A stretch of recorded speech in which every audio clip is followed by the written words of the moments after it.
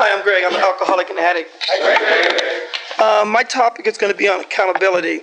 And many of us, when we come to AA, have not made ourselves accountable to anybody or anything.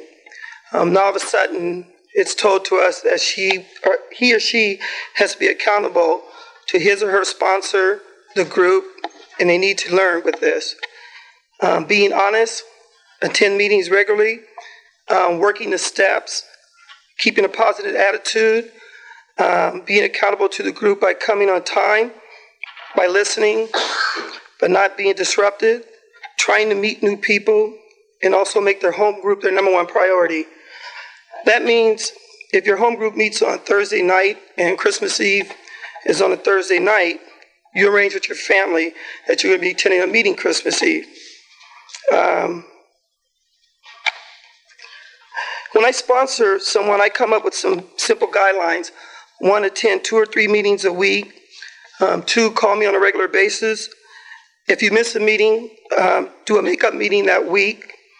I also try to attend a meeting with the people that I sponsor at least once a week. I, too, have to be accountable and follow the same guidelines that I set forth for the sponsoree. In order to be a good sponsor, you have to live by example. That's all I got. Thanks.